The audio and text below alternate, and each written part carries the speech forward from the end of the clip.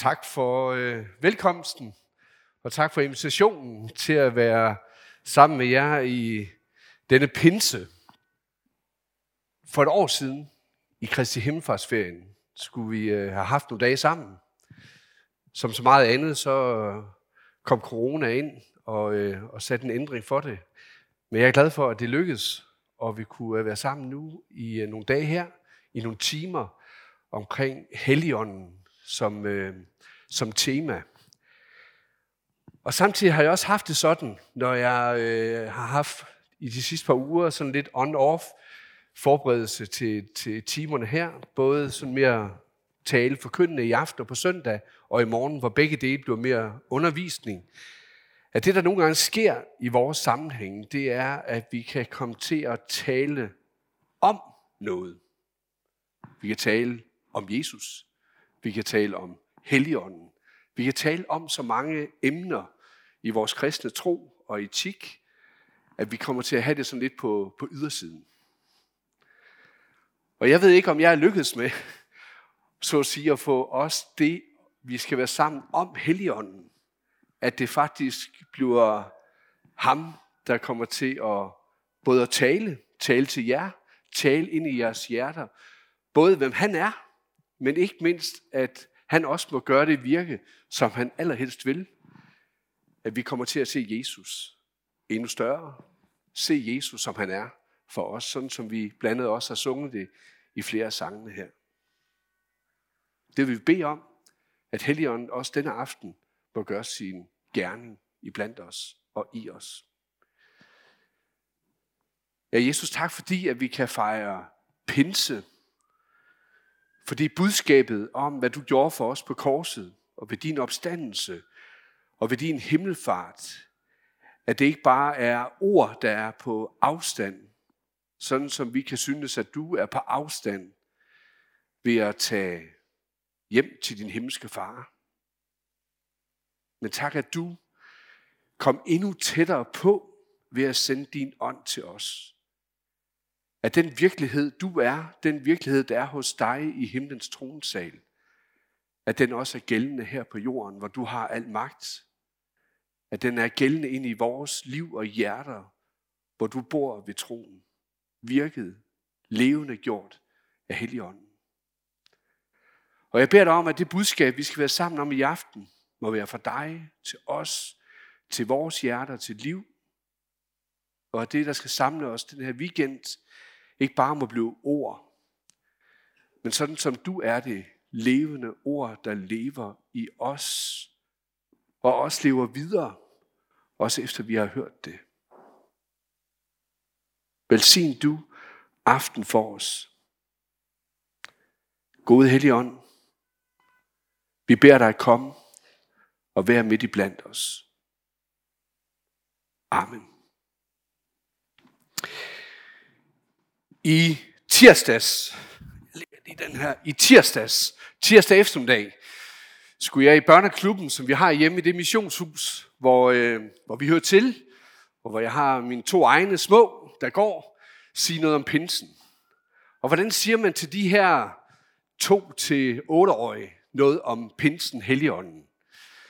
Det klassiske med Helligånden, den her næsten svære størrelse i treenigheden, det er, at Helligånden er ligesom med vinden. Vi kan ikke se den. Ligesom luften herinde. Men vi ved, den er her. Slår vi hånden ud, kan vi mærke, der var noget modstand. Kigger vi ud, når det blæser, så kan vi se det på træerne. Og der er en god grund til, at vinden er et godt billede på Helligånden. Vi ser den ikke direkte. Alligevel så er den her hele tiden. Omgiver os. Vi ser den ikke direkte, men vi ser dens virkninger. Vi kan fornemme den. Vi kan mærke den. Og på mange måder, så tænker jeg også, når det gælder pinsen, så er det også nogle gange flaget. Det er klart, at i Danmark er det røde-hvide. Heroppe ser farverne lidt anderledes ud. I har lige fået en blå mere ind, og det hvide fylder lidt mere. Men det, der alligevel er det samme for os, når flaget kommer op, vinden er der, og det blafrer, og vi fejrer kirkens fødselsdag i pinsen, som vi siger det, selvom der også var mennesker i Guds menighed før pinsen. Men det, at vi fejrer kirkens fødselsdag ved pinsen, er jo egentlig det, som Helligånden også vil, når flaget det blaffer, og vi ser, at ånden virker. Det er at sætte korset i centrum. Flaget på mange måder viser os Helligåndens virke og Helligåndens centrum. I hvert fald som vi har det i de fleste af vores nordiske landes flag. Korset i centrum. Den her weekend er som sagt om Helligånden. Det er om den treenige Gud. Hvordan Faderen, Sønnen og Ånden virker. Og hvordan Ånden gør det virkelig for os, som den treenige Gud er. Og samtidig er det jo ikke grebet helt ud i luften, når vi bruger billedet med vinden om Helligånden. I Johannes Evangeliet kapitel 3, hvis nogen af jeres bibel med, kan I slå lidt op der, men Johannes Evangeliet kapitel 3, vers 8, siger Jesus til Nikodemus, som kommer og opsøger ham, og de får en samtale, det skal jeg vende tilbage til. Men Jesus siger i vers 8, vinden blæser, hvorhen den vil, og du hører den suse. Men du ved ikke, hvor den kommer fra, og hvor den farer hen. Sådan er det med enhver, som er født af ånden. Der er så et par ting, vi skal bemærke her. For det første, vi kan ikke styre Helligånden, eller Helligåndens virke. Og dem er der allerede noget vigtigt at få sagt, også ind i vores tid, når vi taler om Helligånden, at det handler ikke om at få kontrol over Helligånden, eller det handler ikke om at tæmme Helligånden, men om at Helligånden virker selvstændigt og udfører sin gerning. Det betyder på den anden side heller ikke, at Helligånden er ustyrlig, eller ikke til at få greb om, så man ikke kan lære ham at kende, eller man ikke kan vide noget om, hvad han vil. Ligesom den treenige Gud ikke er gennemskuelig for os, hverken med vores forstand, eller hvor meget vi ellers forsøger at gøre os kloge på Gud, eller begribeligt for os.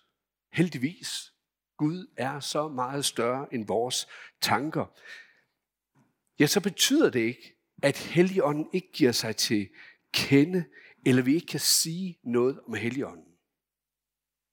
For det er jo sådan, vi taler om Gud. Gud har åbenbaret sig i sit ord. Så hvis vi kan sige noget om faderen, hvis vi kan sige noget om sønnen, kan vi også sige noget om Helligånden.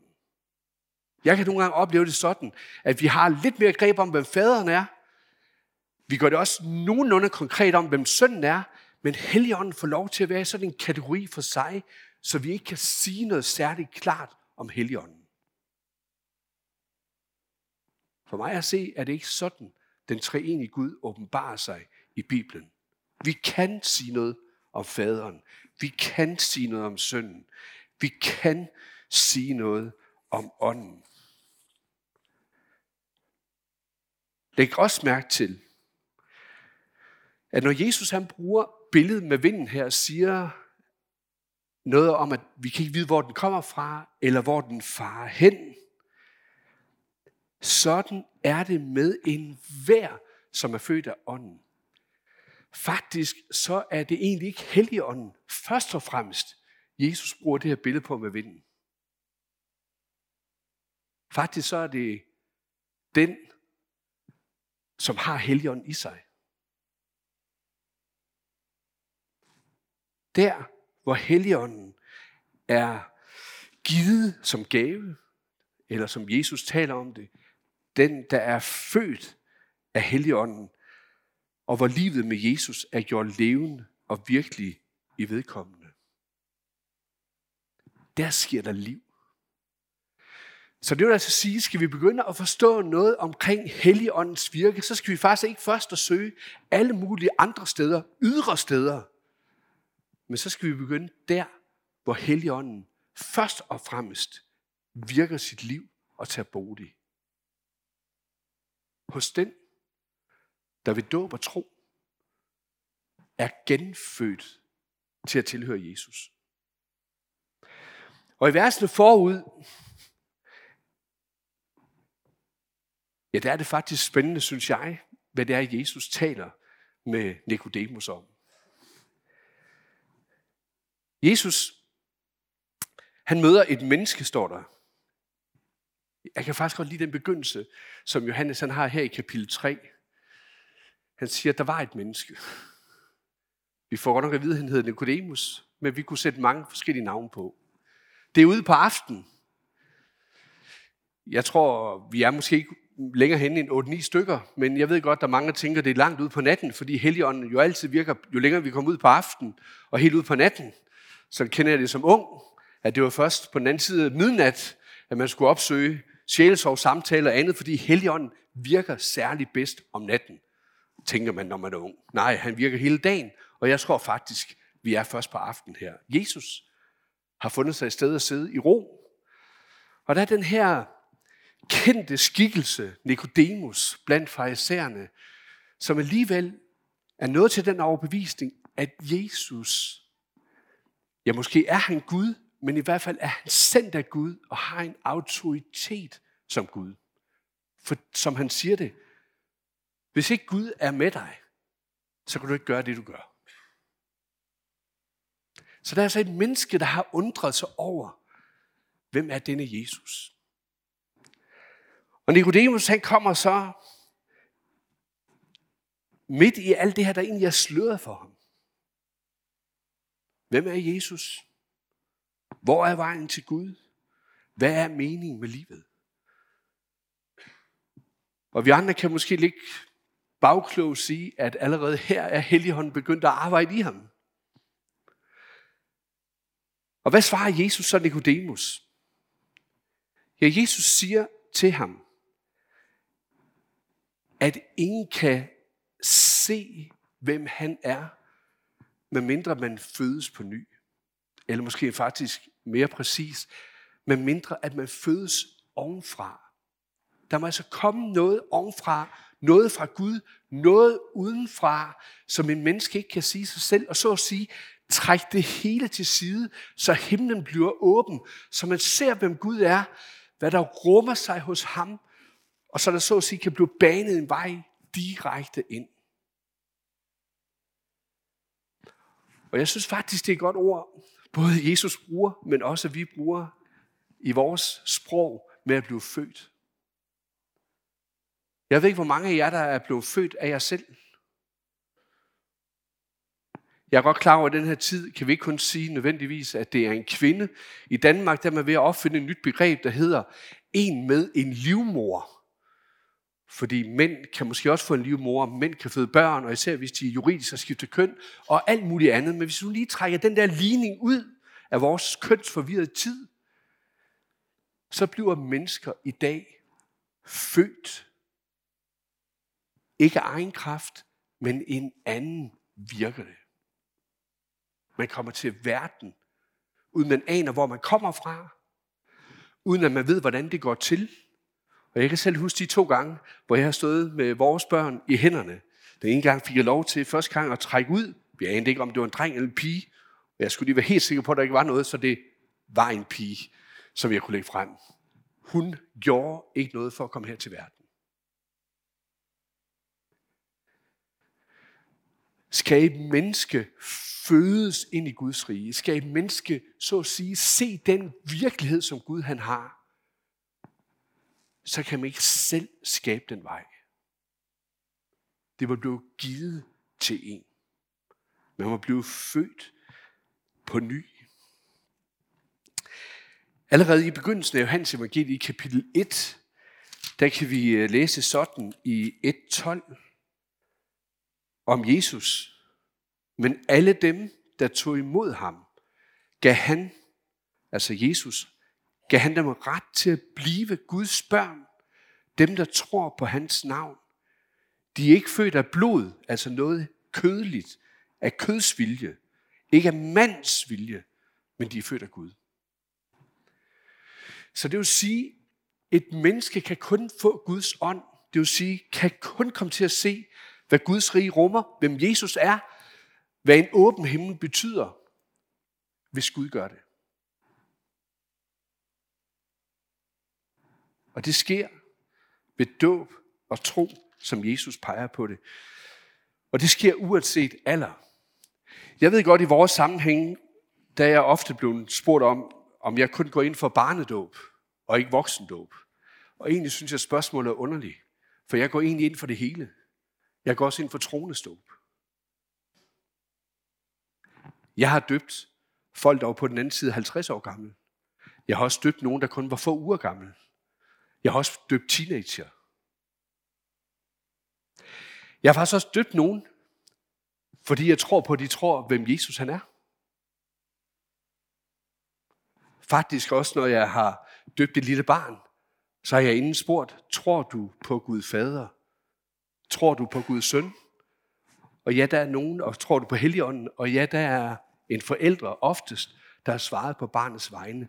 Men der er blevet aflagt en trosbekendelse, som der er blevet døbt på. Så ja, den der tror bliver døbt, eller dåben, hvor troen vokser frem, barnedåb, voksendåb, tronesdåb, jeg går ind for hele pakken. For det, der er på spil her, det er ikke om, man kommer i den ene eller den anden kirke, men det er teologien, der ligger bagved. Uanset alder, uanset modenhed, uanset intellekt, ja, uanset hvad, så er det ens for alle mennesker, at hvis man skal ind og fødes på ny, have himlen åben, blive genfødt, så sker det kun ved Gud. Hvor ånden, ordet, grebet i tro, og vandet, der renser, virker sammen. Og her får vi altså givet en adgang ind i Guds tronsal. Så det, der sker i himlen, også er det, der sker på jorden. Det vil sige, det, der sker i Guds tronsal, hvor Kristus sidder som vores retfærdighed, så vi bekender det, indtil han kommer igen. Den virkelighed er også gældende der, hvor Kristus bor ved troen i hjertet.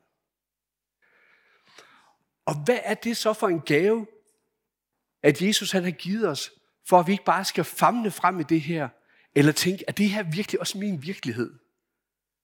Ja, der har Kristus givet os sin ånd. Så det, der gør det virkeligt sammen i himlens tronsal, faderen, sønnen og ånden, i åndens enhed, det giver Kristus ved sin ånd, som han sender i Guds børns hjerte. Så hvis nogen spørger mig, er du et Guds barn? Ja, så ved jeg, hvad der bliver sagt op i himlens tronsal. Og Helligånden skaber en lige forbindelse, en livline. At det, der sker i himlen, det sker også på jorden. Helligånden skaber nyt. Helligånden skaber liv. Helligånden skaber tro.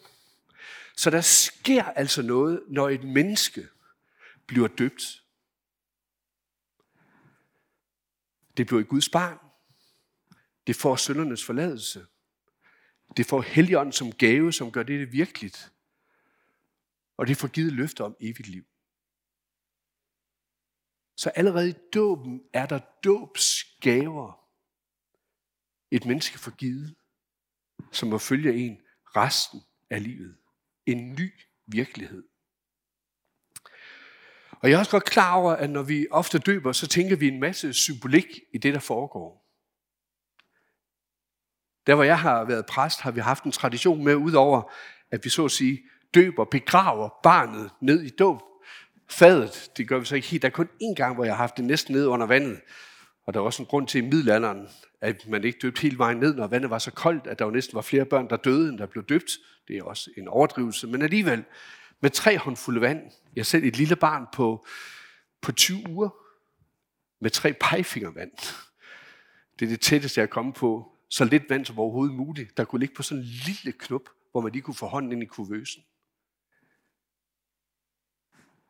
Ikke ham i kuvøsen, men alle andre har jeg bagefter også løftet op som et tegn på opstandelsens liv. Og hvad der så sket ved de fleste børn, når man har løftet dem op, det er, at den her flotte, hvide dåbskjole, den har hængt dernede 1,5 meter længere, end kroppen den var. Hvorfor er dåbskjolen egentlig så lang? Ja, det er jo et tegn på, at nu skal dette lille Guds barn ved Helligånden modnes, vokse, blive fuldvoksen. Det er jo faktisk et udtryk, vi har i Bibelen flere gange. Så både som menneske skal vi altså vokse, men åndeligt set som Guds børn skal vi også vokse ved Helligånden. Og i den tilstand sker der faktisk ikke nogen forandring. Det er faktisk derfor, jeg er glad for, at dåbskjolen den er så lang. Fordi det netop også er med til at symbolisere, at det vi vokser ved ånden, ikke gør os mere rene for Kristus, ikke gør os mere retfærdige, ikke gør os bedre i den forstand åndeligt over for Gud. Men der er plads til at vokse i det, vi allerede er fra starten af. Og det synes jeg faktisk også siger noget befriende, når vi taler om, hvad Helligåndens gerning er i os. Så er det så at sige ikke at forbedre os i forhold til, hvad vi har i frelsen i Kristus. Der har vi det hele fra dag 1. Ren og retfærdig, himlen værdig, er jeg i verdens frelser alt nu og helt ind i evigheden. Men der er plads til at vokse. Der er plads til at modnes. Der er rum for at blive fuldvoksen ved ånden i Kristus. Så derfor er det med Helligånden, selvom vi ofte taler om det med mange ord, netop ikke bare ord. En af de tekster, der måske er tydeligst ved det her, er noget, Paulus skriver i Titus brev, kapitel 3, fra vers 3-5, hvor han siger det sådan: Gud frelste os, fordi han er barmhjertig, ved det bad, der genføder og fornyer ved Helligånden, som han i rigt mål udgød over os ved Jesus Kristus, vor frelser, for at vi gjort retfærdige ved hans nåde i håbet, skulle blive arvinger til evigt liv. Det er ikke bare ord, det er ved ånden en levende virkelighed. Og måske nogle gange har vi hørt det så meget, eller nogle gange så tænker vi det som en selvfølgelighed, men jeg tror faktisk, at vi en gang imellem gør os selv en god tjeneste ved at stande sig op og tænke, alt det Jesus han er i himlen nu, det er ikke bare noget, jeg skal gætte mig til. Det er ikke bare noget, jeg skal tænke, om det nu også er noget, der gælder mig. Når Guds ånd bor i mig, og den gave har jeg fået i dåben, så er det min virkelighed. Det at være Guds barn, det er at have pantet på ved ånden og høre til hos ham i evig tid.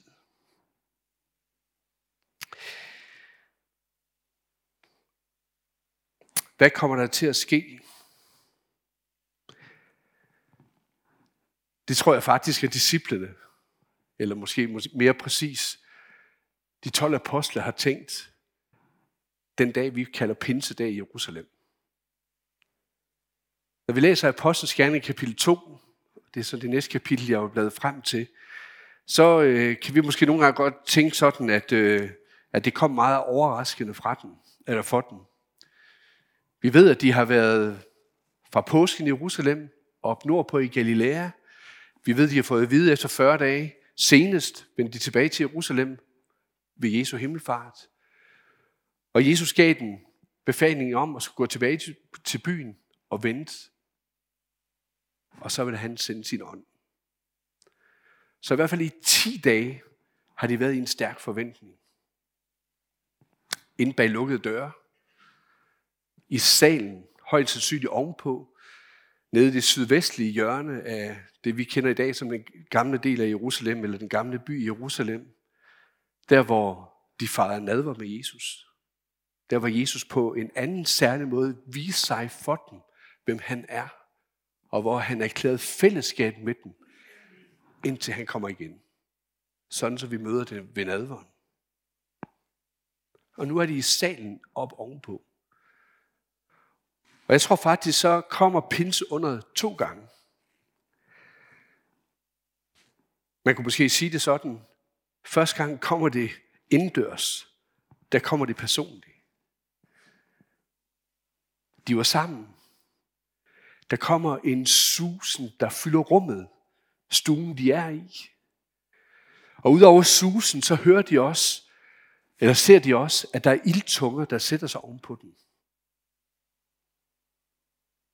Jeg tror, der er 2 ting, vi skal lægge mærke til, netop ved susen, ved ånden, ildtungerne, som var et symbol på ordet. Der er en gammel jødisk tradition, der siger, at da Gud steg ned på bjerget til Moses, som vi læser om i 2. Mosebog 19, for at give loven, og han åbenbarede sig, der udtalte han ordene som ildtunger. Og nu får vi altså et nyt Sinai, et nyt, hvor Gud så at sige vil give sit folk loven, hvor han vil skrive loven ind i deres hjerter ved sin ånd. Og derfor kommer susen ved ånden sammen med Guds ord, der giver den og kan tale evangeliet på mange forskellige sprog. Ildtunger, Guds ord, susen, Guds ånd. For Guds ånd og Guds ord, det virker sammen. Og det virker, at det budskab, det skal gives til jøder først, som det kom til de 12 apostle. Det skal ud i hele verden, til alle nationer. Det er Jesus strategi for jøder først, for hedninger. Efter så at sige, at de har fået det indendørs, indenbords, i sig selv først, kigger på hinanden, der ved de, at nu går den mission i gang, som Jesus har forberedt dem til. De går ud på gaderne. Nu er dørene ikke længere spærret. Vinduerne med skodder er ikke længere sat for. De går ud på gaderne, vandrer op på tempelpladsen. Og der har helt sikkert været en susen med. Måske er der nogle af ildtungerne, der har fortsat hen over dem. Og da de kommer op på tempelpladsen, der oplever alle, at her er noget særligt på færde. Og vi hører så det, der også skal lyde også i kirken på søndag, at evangeliet, det lyder på alle mulige tungemål. 13-15 sprog blev nævnt her, og der har helt sikkert været mange andre sprog. Ikke tunge tale, men netop modersmål, tungemål. Og folk de tænker, de må være ude af sig selv. Er det fordi, de er fulde? Og Peter han siger så, nej, klokken er kun op ad formiddagen 9-10 stykker. De er ikke fulde, de har ikke drukket sød vin. Der er simpelthen tale om et stort under her. Når jeg gør noget ud af at sige noget af den her historiske ramme, så er det fordi den her tekst nogle gange, også når det gælder Helligånden, bliver fuldt af igen, at vi ikke altid kan sige så meget om Helligånden. Eller som nogen, især i en pinse-teologisk tradition, vil sige, at for at vi ved, at vi har Helligånden i os, der skal vi kunne tale tungetale. Tungetale som et kendetegn på, at Guds ånd er i os. At der så at sige skal nogle ydre bekræftende tegn på, at Helligånden virker i os. At vi er født på ny, at vi er salvet med ånden. Men det er faktisk ikke noget af det, den her tekst den rummer. Den her tekst den rummer det, som Peter han fortsætter med i langt de fleste af versene i sin pinsetale. At han taler om, hvad Gud han har lovet og sagt. At der en dag skal komme, hvor Gud vil udgyde sin ånd over alle. Og at Jesus skal dø på et kors. Han skal opstå. Altså frelseshistorien, der peger hen på Jesus. Senere i Apostlenes Gerninger kapitel 13, der hører vi om, hvordan Paulus, der har vi en lang tale, hvordan Paulus har forkyndt, og det handler stort set også kun om Jesus. Så skal man have en ordentlig pinsetale, en ordentlig helligåndstale, ja, så handler det om, hvem Jesus han er, hvad han har gjort. Så at sige, at påsken bliver gjort levende i pinsen. Og noget, der skal ud til alle mennesker, til alle nationer. Målet det er, at mennesker skal omvende sig. Mennesker skal komme til tro på Jesus, som Peter siger det midtvejs i sin tale. Og enhver, som påkalder Herrens navn, skal frelses. Og hvad er reaktionen, da Peter han forholdt sit ammen? Ja, så står der, da de hørte det, stak det dem i hjertet. Og de spurgte Peter og de andre apostle, hvad skal vi gøre, brødre? Og Peter svarede, omvend jer og lad jer alle døbe i Jesu Kristi navn til jeres synders forladelse, så skal I få Helligånden som gave. For løftet gælder jer og jeres børn og alle dem i det fjerne, som Herren vor Gud vil kalde på. Og med mange andre ord vidnede Peter om dette, og sagde, lad jer frelse for denne forkvaklede slægt, og de, som tog imod hans ord, blev døbt, og den dag blev der fået 3.000 til. Det er det, pinse handler om. At man ser, hvem Jesus er, og man ser, uden ham, så går man fortabt. Og Helligånden, jeg tror, han har haft en fest den dag. Han har fået lov til at virke ind i menneskers liv. Han har fået lov til at åbne øjnene op for, hvad der sker, når det der slør, der ligger omkring Gud, bliver trukket til side, og mennesker bliver født ovenfra, bliver født på ny. Jeg bliver Guds børn. Og han kan få lov til at virke i hvert menneskes liv, så man ved, at jeg hører hjemme i himlen, hvor Gud han er, og jeg ved, at Jesus bor ved troen i hjertet hos mig. Og jeg ved, at det her, det er mit liv. Det er Helligåndens festdag, når det sker.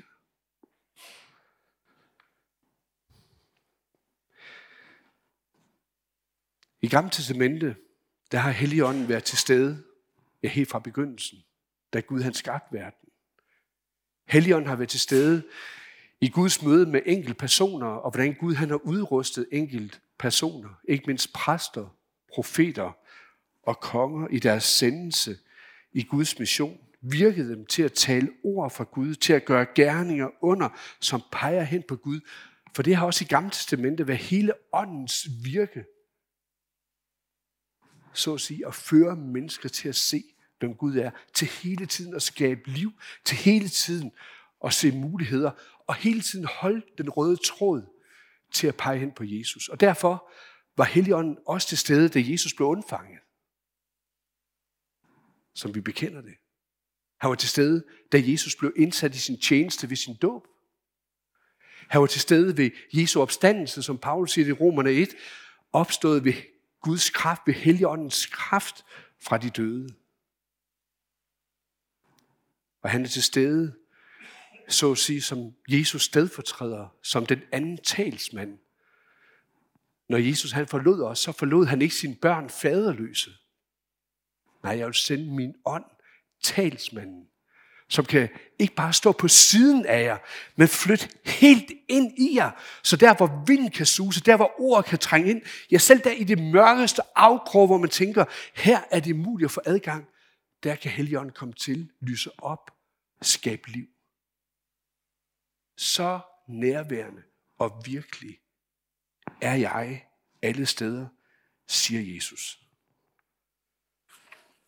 I Gamle Testamente, der så profeterne en ny og bedre pagt for sig.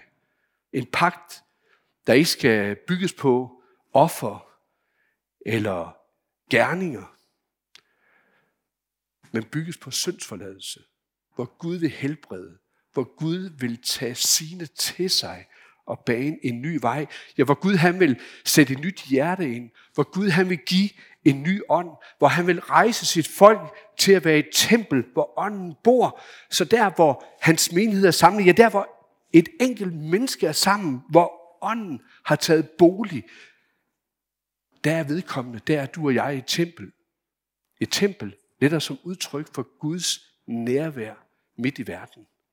Prøv at tænke, så må du se på dig selv. Der, hvor du er lige nu, der, hvor du bor, der, hvor du arbejder, de naboer, du er iblandt, der er du et tempel for ånden. Så hvis nogle mennesker spørger, hvor er Gud mon hen, så kan du rejse dig og sige, ja, Helligånden bor ved mig i troen, så Gud er nærværende og virker lige her, hvor jeg er.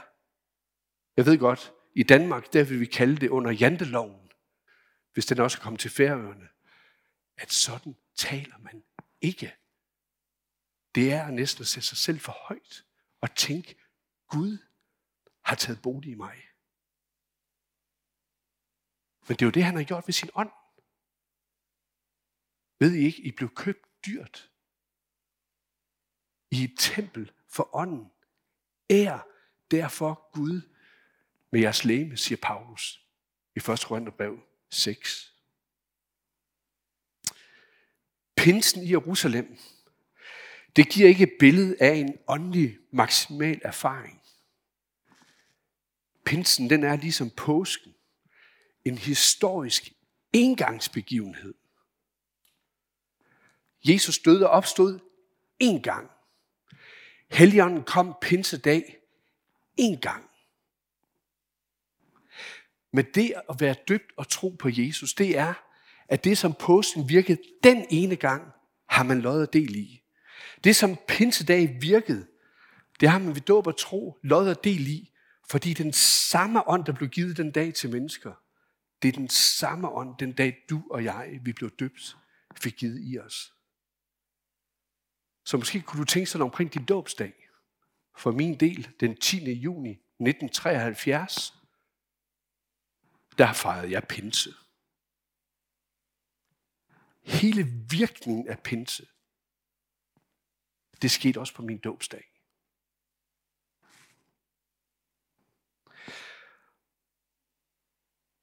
Og derfor gælder nu det liv, som vi også får givet i Nye Testamente, som er åndens liv, det er at vandre med Jesus. Leve i den relation med ham hver eneste dag, så han kan bære frugt. Så jeg kan blive forvandlet indfra, så åndens frugter, og vi skal se på mere af det i morgen, kan virke i os, modnes i os, vokse i os, indtil vi når frem til målet for Guds børn. At vi kommer hjem. Det er jo den vandring, vi er sat på nu, det er, jeg er på vej hjem. Jeg går ikke alene.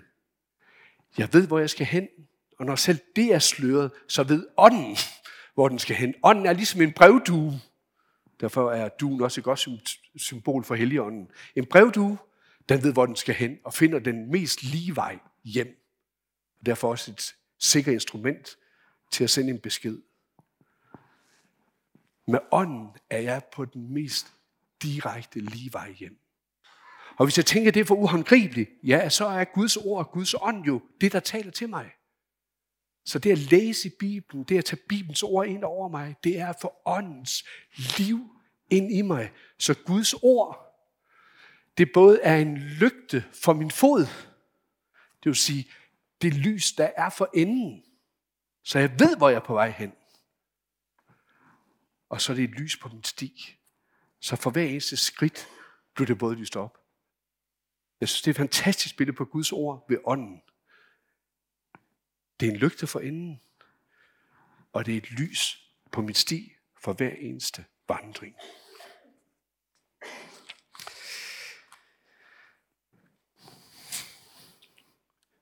Vi skal til at runde af. Jeg har lovet Marius maks 40 minutter. Det vil sige, at jeg har 2-3 minutter tilbage. I den store katekismus, der skriver Luther som forklaring til 3. trosartikel, den om Helligånden. Dette er nu den artikel, som stadig må være i kraft og fortsætte sit værk. For skabelsen har vi bag os, og forløsning er også gennemført. Men Helligånden gør sin gerning uden ophør indtil den yderste dag. Med det formål stifter han en menighed på jorden, igennem hvilken han taler og handler. Han har nemlig endnu ikke samlet hele sin kristenhed, og han er heller ikke færdig med at tildele syndernes forladelse. Derfor tror vi på ham, der dagligt drager os ved ordet og giver, øger og styrker troen ved det samme ord og ved syndernes forladelse. Når alt dette er gjort, og vi holder fast ved det, og dør bort fra verden og al ulykke, vil han til sidst eviggøres helt hellige, hvilket vi nu forventer ved ordet i troen.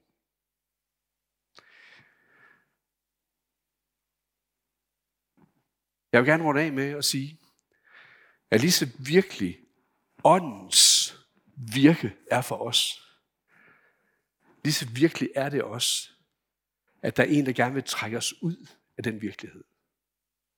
Og derfor er det at leve som en kristen med den her overbevisning, og så stå i en stadig åndskamp. Jeg er godt klar over, at i vores tid, der har man for 200 år siden overflødiggjort djævlen ved at gøre ham til et symbol. Mange gange i dag taler vi ikke om den onde, men om det onde, om noget, der ligger et eller andet derude. Og hvis man taler om djævlen som en åndsmagt, og satan, der vil forføre, så begynder vi næsten at tale noget op, som vi ikke taler så meget om længere. Jeg tror, at vi nogle gange også ind i vores eget liv, og nogle gange også ind i vores menigheder, bliver måske lullet lidt i søvn, sløret, fordi vi ikke tager alvorligt, at vi lever i en stadig åndskamp. Der er en, der gerne vil lukke den her bog for os, så vi ikke læser den eller forstår den. En af de største sataniske forførelser, der sker i vores tid og inde i vores sammenhæng, det er, at alting det kan fortolkes. Og vi bliver så forvirret. Hvis Guds ånd og Guds ord taler det samme, men ingen ved, hvad der står i Guds ord, hvordan kan Helligånden så tale til os?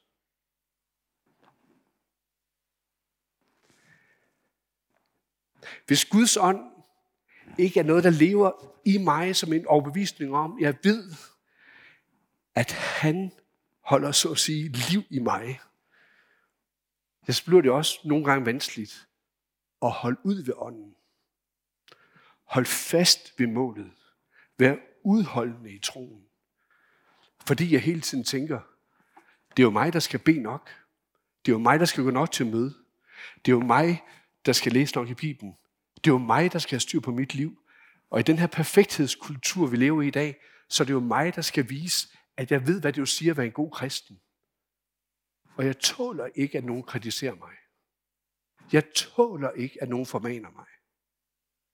For så er jeg jo ikke god nok, og så skammer jeg mig. På rigtig mange måder har vi gjort det svært for os selv at leve som kristne. Hold ud. Leve åndens liv. Fordi vi har aflyst åndskamp.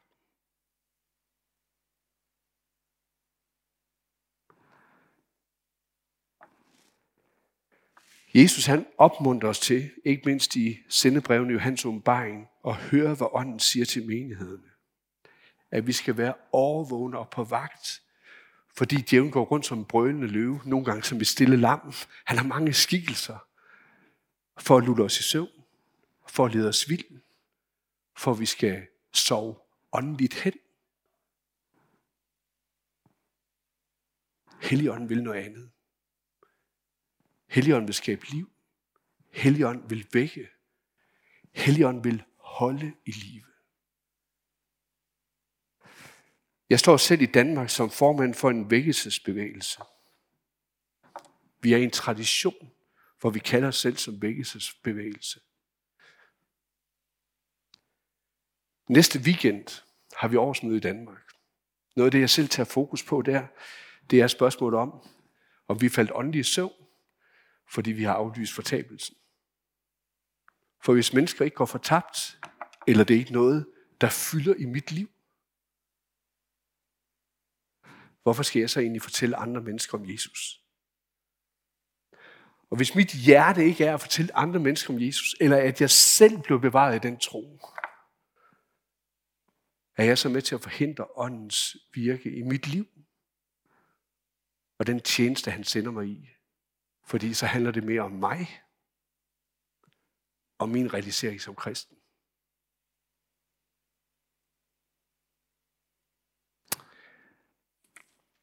Hvad kommer der til at ske? Jeg ved det ikke. Men jeg ved, at Helligånden han virker, som han altid har gjort fra dag 1, indtil Jesus kommer igen. At vi må se Jesus som korsfæstet opstået for os. At han er verdens frelser. Og han er min frelser. Og jeg er døbt til at tilhøre ham. Og det liv vil Helligånden gerne holde i live. Lad os bede sammen. Ja, Jesus, jeg beder dig om, at du må skabe vækkelse, først og fremmest i mit sind. Jeg beder dig om, at du bevarer mig på den vej, der fører hjem til dig. Og at jeg er på den vandring, ved din ånd, må pege hen på dig. Amen.